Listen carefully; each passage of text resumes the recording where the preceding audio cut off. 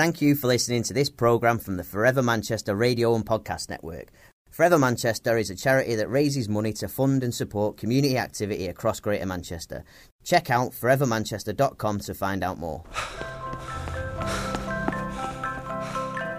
Are you from round here?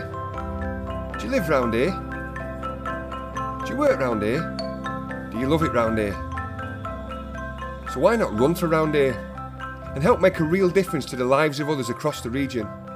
We're asking you to run for round here and raise money for Forever Manchester so that we can support fantastic communities and projects across Greater Manchester now and forever.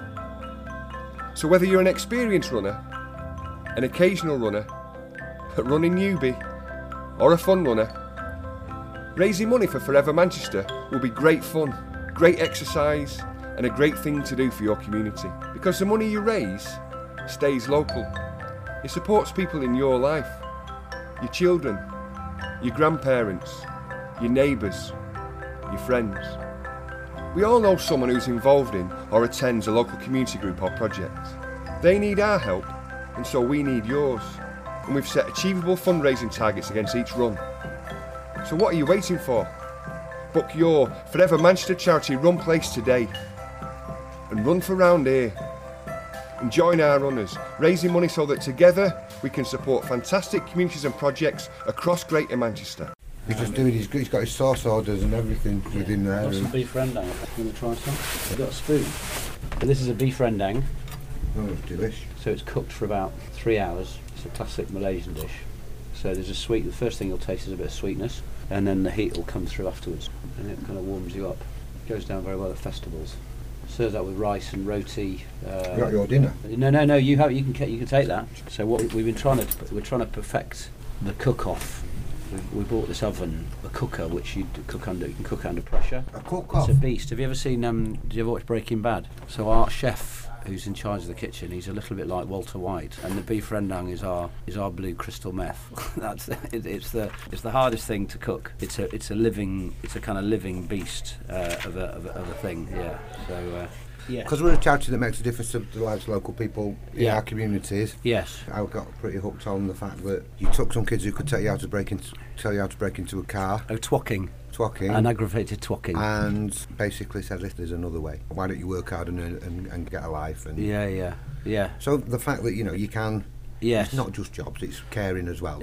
And definitely. So that's of interest to me. Yes. Do you get any celebs in your pads? We do. We had what was very nice a few years ago. I got a phone call from someone saying they're going to get married at the town hall, and could they have their wedding reception at Tampopo Albert Square? Right. And at that stage, we'd never shut the restaurants, but found out after a few chats that it was actually Clint Boone from the Inspiral Carpets. Right. So Clint and his lovely wife Charlie got married in Tampopo Albert Square, and we closed the restaurant. It was a lovely occasion, and it was their favourite. It's their favourite restaurant. Still come back. So yeah, they're big fans. So it was lovely. And Tony Wilson was a massive fan. Actually, he was a very good supporter of us. He ran in the city event, and he basically used our office.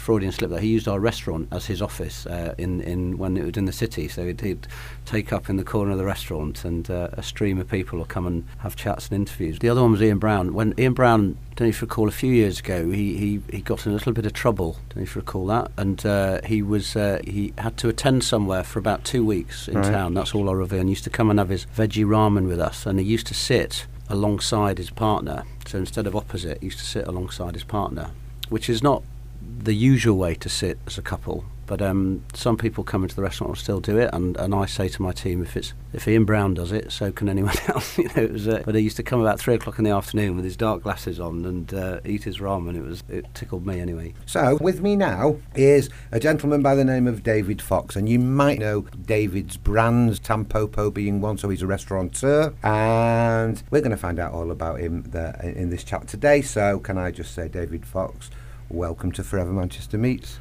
Thank you very much. Very glad to be here. I read somewhere quite recently that you're not a Mancunian. No, I'm not. My origins are Yorkshire, so I'm a Yorkshireman by background. So very much the other side of the Pennines. We won't say whether it's the wrong side or the right side, but it's fair to say I've lived here 21 years, and as I say to many people, I've been manked. I don't quite feel an immigrant, and enjoy the wet rain that we get over here, and very very much enjoy it. And my parents, actually, my dad's from Yorkshire. He sadly passed away last year, but they moved over to Manchester about 3 or 4 years ago, and I can remember kind of overanalysing how different Yorkshire is from Manchester, and I do feel strongly that there's some big differences, and I think I'm far more comfortable on this side of the Pennines, on their kind of outlook on life and the way they deal with things. I think it's a great place to live. I'm very proud that my children have been born and brought up here. Whereabouts in Yorkshire were you born? So I was actually born in West Africa, but lived in Wakefield for most of my childhood. West Africa? Yeah, my dad was he kind of started as a miner.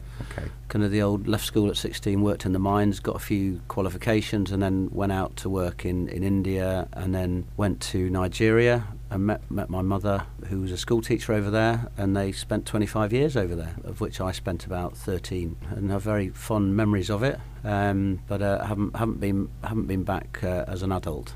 But one of my brothers has. So yeah. Brilliant. School, go and take it to school. Yeah, childhood, school memories, primary memories. Were you a sporty type of person? I was generally a kind of happy kid. Enjoyed playing sport. Enjoyed messing about. Enjoyed doing a bit of work, and so all of the above. It was I'd had a happy childhood. Whether that was over in West Africa, my mum was a school teacher over there. So for part of my primary, I was over there. At the same school as my mum, and then when we came back, very much enjoyed being a kid. Brilliant. What about, are you a sporty guy, a sporty person? What about secondary school? Was it running and football? Played a bit of rugby. Played a bit of play a funny game called Rugby Fives. And one of the good things about coming to Manchester is there's actually 2 glassback Rugby Fives courts at the Y Club on Liverpool Road. Mm-hmm. So that's still my main kind of pastime. I've done a few Manchester 10Ks over the years, Tatton 10Ks, and it's fair to say I enjoy running them. I don't enjoy training for them. I'm not a born runner. And then five-a-side footy. I've a group of dads and kids. We play down at Hough End and play there on a Sunday night, and that's been really nice. Playing with my eldest is about to turn 18, and it's been nice playing with him from 15 up, and he's now, can be fair to say now, he's faster, quicker, and all of the above, better than me on the football pitch. Is it competitive? It's nicely social, it's socially competitive, but it's fair to say I now probably don't enjoy having to mark him, because he runs rings around me, and when I'm telling him to put the dishwasher away when I get back to home, it kind of slightly compromises that sense of authority, but maybe that's my own insecurities there.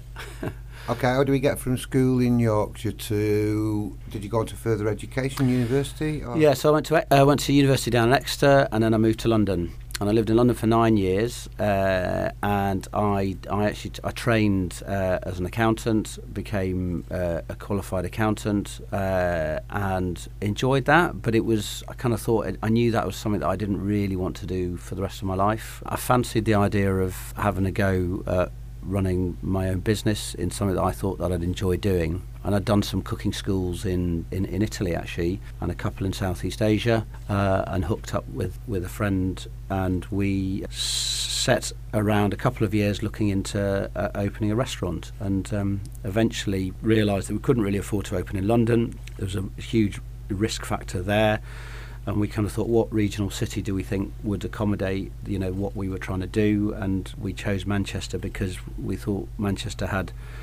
was probably the most open-minded city in terms of its interest in kind of new things. There was a big Chinatown, there's a big Asian, the Curry Mile.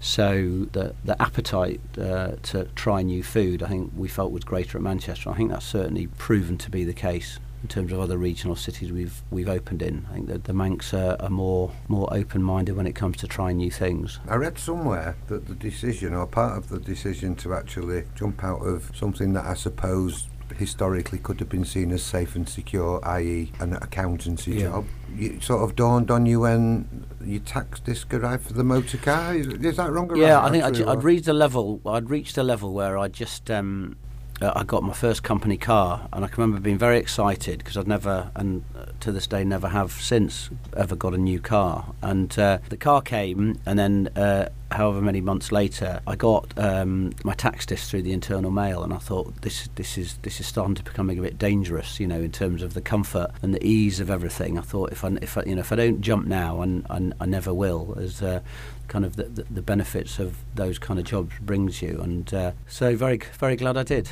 But it was fun. All, I suppose it was all relatively safe and secure. Yes, no, it was. And actually, I had an offer to go and work out in Indonesia, because I'd always had an interest in that part of the world, and I ended up getting married the same week that we opened the restaurant.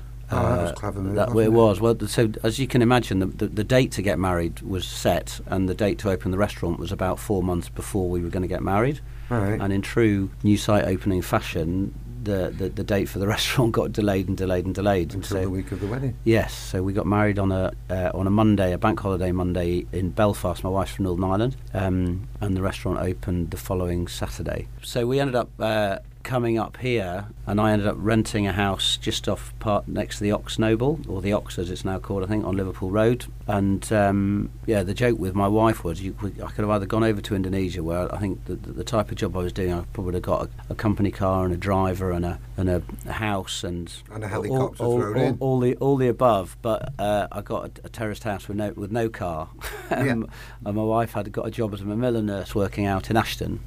She's a Macmillan nurse by background or by profession, so she had to walk across town and get the bus up to Ashton every day, whilst we were, a little bit skint trying to set up a new business. So go on, the realisation that you don't want to be an accountant anymore and you don't want the safety and the security of the job. What happened? Did you just get up and say, right, I'm going, or did you sit down with a mate and have a pint, or what? So take me through that process, because this is the fascinating bit. This is the bit that inspires others. So basically, it was, well, why don't we do this? Why don't we do? Let's open. And at the time, there were a few kind of restaurants. I think this was in the days of Pizza Land, and I think Pizza Express was going, but this was in the I think in Manchester when we opened, there was the Dutch Pancake House, there was Grinch, there was Pizza Express. There were a handful of restaurants that which was what you'd call kind of the industry jargon is kind of casual dining. So it's not a posh meal out. It's more a kind of quick bite to eat, and that's the kind of market we were going for. The business idea behind that was that the belief was, as it's proven to be, that there's a growth in interest of people wanting to eat out. So this is a market that's growing. So can you come up with something that we think would suit that? And Southeast Asian food in particular hadn't really been done in any to any huge extent. Apart from obviously you've got the Chinatowns and say Curry Mile, but ours was an evolution of being kind of more Pan-Asian or Southeast Asian.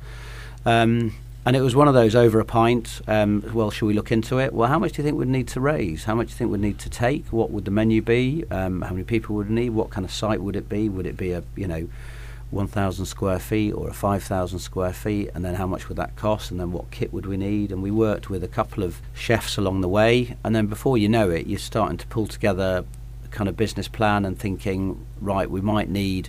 I think we needed a couple of £100,000 to do it. Mm-hmm. I was single at the time, no kids, and I'd saved about £10,000. And my business partner had done the same, so we ended up raising money through a group of kind of friends and family, and borrowed a bit of money from the bank. And then we were looking at sites actually, and then the bomb went off. The IRA bomb. Yeah, and that was potentially. There was a site we were looking at on John Dalton Street, then the bomb went off, and then all agreements were off the table because no one really knew what was going to happen. We were still keen to look, and that delayed it another few months. And then someone said, there's a physiotherapist clinic on the other side of Albert Square. Would you like to have a look at that? And we had a look round, the size felt okay, and one thing led to another, and then suddenly you've got this lease on a site, and you're cracking on. So it was lots of incremental steps before you then got there, I think, and that's sure it's the same with anything. You kind of and loads of hurdles along the way that you've just got to try and force your way through or around. We had a situation with the extraction where, because there's offices above, the landlord said you can only extract to the roof, but then the listed buildings officer said you can't extract to the roof because it's a listed building. And I said, what am I going to do? And I can remember speaking to my dad about it, and he said, why don't you just write a letter to your councillor and explain? Because I think it goes to the councillors for approval. And they ended up saying, well, we'll let you build it to the roof, but you need to paint it so it's the same colour as the building, which we did. But that's a classic one. If we hadn't arrived at a solution, it would have been a no deal. It would have been a no deal. And that would have been 2 years worth of work kind of done. But when I say work, it was a kind of a hobby as well. It was like, a little project. And so we were enjoying the journey of doing that. What about your partner? What's his background? What did he do? So he was he used to work in marketing. So he kind of came with the kind of marketing angle. So I knew him from uni. He lived in London, but he moved up to Manchester as well. And we ran the business together for about 15 years. But he's now moved on, so I now run it on my own. Okay. But yeah, we worked together for 15 years on it. So when you were setting up the first restaurant in Albert Square, were you in no man's land? One of you was an accountant, the other was a marketeer. Where did the interest in Pan-Asian... From travelling around Southeast Asia. I've been lucky enough kind of post university to travel around there. Always loved cooking, and like I said, I'd done some cooking schools in Southeast Asia, in Indonesia, and in Thailand, and then I'd also done a cooking school a bit oddly in Umbria. But Umbria, you're cooking pasta. There's noodles there. There's a big kind of overlap of the origin of pasta and noodles. And I'd done some work at some noodle bars in London. There was a ramen house in the city of London, and I've managed to get a part-time job in there, and they were actually quite helpful with me. And actually a few years later, one of the chefs from there came and worked for us for a while. So, but it's fair to say, yes, we were a bit wet behind the ears, and we'd actually done, in terms of coming up with a name, Tampopo, we'd done a naming, what would you call it, kind of exercise and a graphics exercise with Manchester Met, the graphics department of Manchester Met. And coming out of that, they did it effectively as part of a university project where they came and presented their ideas on names and design, graphics of that. But what was lovely is some of the people that were students there ended up coming to work for us in the restaurant as waiting on staff, and I'm still in touch with some of them to this day. So they got involved with that. Yes, that whole. It's dawning on me that this was far more careful than it was carefree. Yes, I think we were organised, and I think the advice to anyone here is, you've just got to consider, always think about what are the potential things that can go wrong, and it's not about being risk free. It's about how you mitigate those risks as much as possible, and that's the real thing. So that you have to be careful, but you also have to.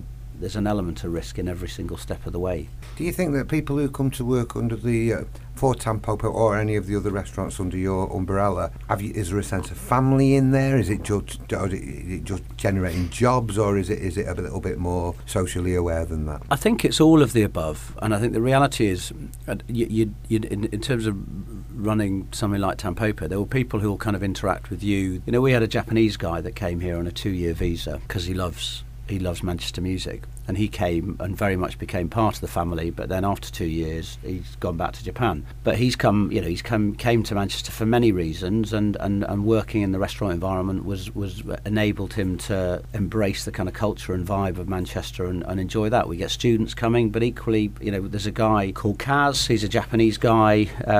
I met him in '96. The year before we opened the restaurant, and he fell in love with his now wife, who's from Manchester, and moved over to Manchester. Didn't speak much English. Came and worked with us as a chef. Ended up growing to being a head chef. He's retired from being a head chef, and he now works front of house with us on our restaurant, and he's been with us 21 years. And so it's the whole kind of range and everyone in between. All my managers and general managers and head chefs have been with me at least 5, 6, 7 years, so we've got a really good, stable team. So other than worrying about having to set up and establish a business, did you have to learn any new skills? Did you find yourselves doing any new jobs that jobs that you'd never dreamt that you would ever do? The reality is, I think, when you work in your own business, and I'm sure, in particular small businesses, I'm sure anyone out there that does that, you end up having to do everything. And whether that's, washing the pots, whether that's cleaning the glasses, whether that's dealing with customers when everything goes right, and then dealing with customers when everything, things don't go right.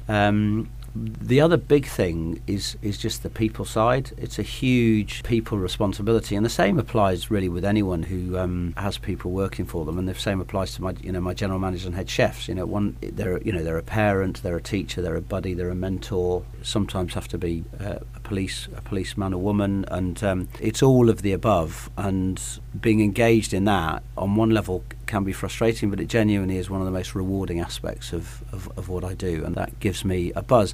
And hospitality, I think, is a beautiful place in terms of bringing lots of people from lots of different backgrounds with lots of different skill sets. The social skill sets that a chef requires to someone in the front of house is quite different, and then the skill sets that they have to then interact with each other is quite different, and the craft skills or the culinary skills that are required of a chef is very different from what's required of front of house. And they're opposites, aren't they? Yeah. I think I've said this before. You're dealing with a wide range of people, and a number of whom weren't given weren't given the kind of educational opportunities, and that generally doesn't mean that they're not bright. More often than not, they're sharp as a button and brighter than many people that have better qualifications, and the skill is empowering them and getting them to have that kind of belief that they can do things, and also giving them the opportunity to transform themselves into the people that they're entitled to be. Absolutely,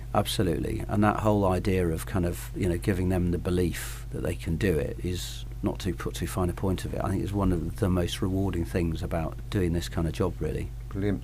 I've noticed and I could be wrong, but I've noticed that you've got an establishment in London, you've got an establishment in Reading. We had one in Leeds, we had one in Reading, we had one in Bristol. Those are all now closed. We closed those 3 or 4 years ago over a period of time. It's fair to say it was various reasons. The landlord wanted the rent to go up by 50+% at a few of the sites, but for some reason Manchester people get us and understand what we are and really like what we do.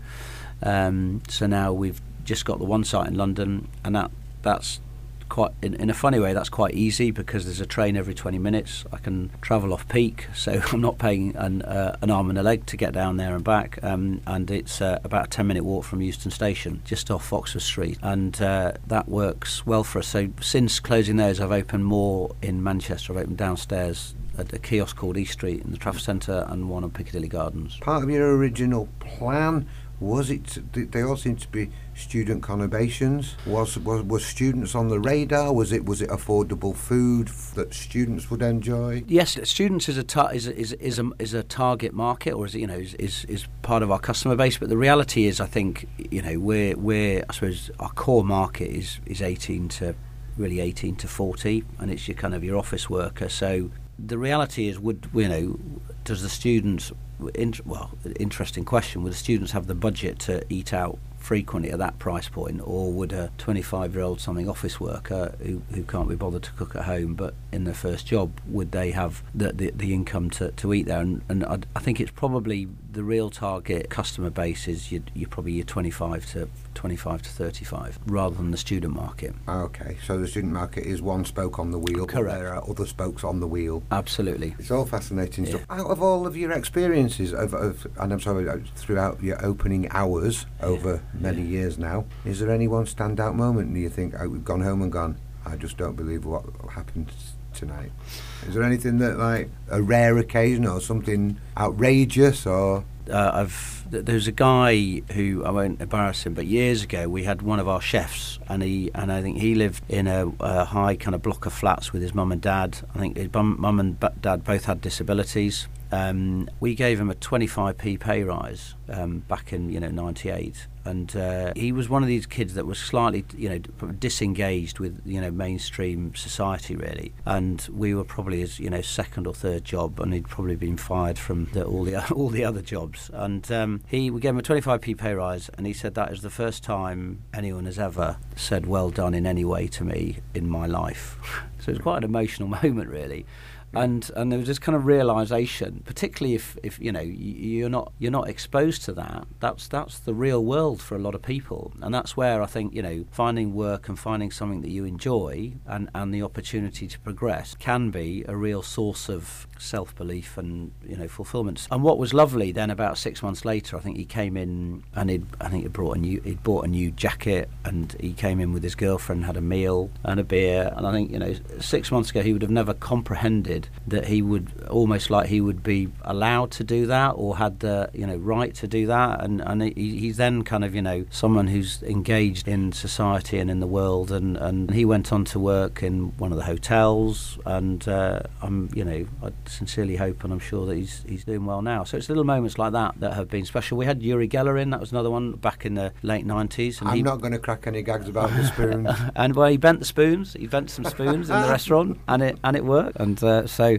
I've seen it in real life, and it was one of our spoons, unless he was very clever and found out what kind of spoon we had and brought it in advance, which I very much doubt. We've had some interesting people in over the years. We had David Beckham and Posh Spice came in one year after a Champions League game, and true story, this one of my chefs, we'd literally just closed, but he said, "Oh, could you sit us down?" And the chef that was cleaning up was a Leeds fan, and he said, "I'm not cooking him any food." So one of the other chefs who'd actually got changed said, "Oh, I'll make some food." So he cooked a meal for David and Victoria, and at the time we were selling pictures on the wall, and they bought a picture and left with this picture. But about 3 days later, in the I think in the Sun, there was a headline in saying, "Posh and Becks eat some noodles and then spend oodles on a doodle," because it was like a bit of modern art. But it was quite scary how this kind of storyline appeared. That's modern media. Out of nowhere, yeah. And you thought, I did feel sorry for them. Just exhausting. They're not allowed to do anything without being commenting on and judged. And talking of many years, yeah. You've been at this now for many years. How do you ride with things like recession? Do they have a big impact on you? Or, obviously, they have a big impact on everybody. So yeah, it is hard. And I've been through a few. The challenge is so most recently, and you've seen it's probably well documented that loads of restaurants have closed, and it's been the perfect storm of. There was a massive rates increase. A lot of landlords have been putting the rent up. Retail's taking a battering on the high street. So there's a move to online, which means I know people probably think town's very busy, but if it's 5% less busy, that's 5% less people that are probably eating out. When Brexit happened, or the Brexit vote happened, the exchange rate changed a lot, which meant a lot of and food in particular in the supermarkets, and for us became a lot more expensive. So you had this kind of whammy of oversupply, slowdown in consumer, people wanting to go out and shop and buy, and at the same time as your prices going up. And the reality is you can only address that by just focusing on every single element of your business. The very last thing you should be trying to do is pass the cost on to your customer, so trying to work out other ways to mitigate that. And that's something that I'd like to think we've done fairly well over the last few years, but it's a constant. I think Marco Pierre White supposedly said running a good restaurant is doing 100 little things really well, and so it's lots of little things that make up the kind of experience. And good luck to you, and you've got to keep it going, obviously. Yes. The challenge is to keep it going. I'm going to round up with a few just Manchester generalisations from a now well adopted Mancunian. Mm-hmm. Favourite Manchester building? My favourite Manchester building? I like the Midlanders. I think it's a great institutional building, and obviously the town hall right next to me. I think and the plans for the town hall are going to be quite interesting over the next few years. Hopefully they're going to pedestrianise the square and really it'll go to a next level of attraction, I think. Other than Tampopo, your favourite Manchester restaurant? Well, I like I know the Unabombers, and they've got Volta in West Didsbury, so that's one out of town, and in town I'm a bit of a soft spot for the Northern Quarter restaurant, a good old, again, it's been around a while, but neighbourhood restaurant that does what it does pretty well every time I go. Did we ever get around to selling you into any Manchester music, and if so, have you got any favourite Manchester music or Manchester bands? Well, I was lucky enough to go and see Stone Roses at Heaton Park a few years ago. My younger brother was a massive Stone Roses fan when he was younger. I like the Stone Roses, but I think it's fair to say I've come to it a bit late, and that was the closest thing to a mass religious experience I've ever been to, and it was very, very very good to be part of it. I think Fool's Gold is definitely one of my Desert Island Disc tracks. I think it's. I think what I say to people is that Fool's Gold is there's beauty all over the world and interesting things, but sometimes you can find it right on your doorstep, because a few local lads producing a song like that is pretty special. And David, finally, have you got a favourite Mancunian? Favourite Mancunian? Well, I got, in terms of a historical Mancunian, has to be Tony Wilson. In terms of current, I think it's got to be. Is he allowed to be a Mancunian, or is Clint Boone? I think he's a bit of a greater Mancunian. Yeah, he's allowed. Yes, he's a bit of a dude, and again, he's a classic kind of. He's an advocate of the city. He's great on the radio, and he lights up the room when he comes in. And kind of very generously spirited person. Listen, it's been lovely to talk to you. May we wish you every success with the ongoing success of Tampopo and its sister restaurants and any other things that you like to get involved with. And thank you very much for coming to chat to us. Thank you very much. I very much enjoyed it. Cheers. Thank you. If you enjoyed this episode of Forever Manchester Meets, please go to iTunes or wherever you listen to your podcasts and like and subscribe us with a nice 5-star review. If you want to find out more about Forever Manchester and the work that we do in Greater Manchester, please check us out at forevermanchester.com or follow us on the usual social media platforms, Twitter, Facebook, Instagram. We are at Forever Manchester. Nice one. For happy days. For amazing ways. For people who care. For people who dare. For great opportunities. For amazing communities. For a hand up, not a handout. For you. For me. For everybody. Forever Manchester. Let's do something extraordinary. Join the movement. forevermanchester.com.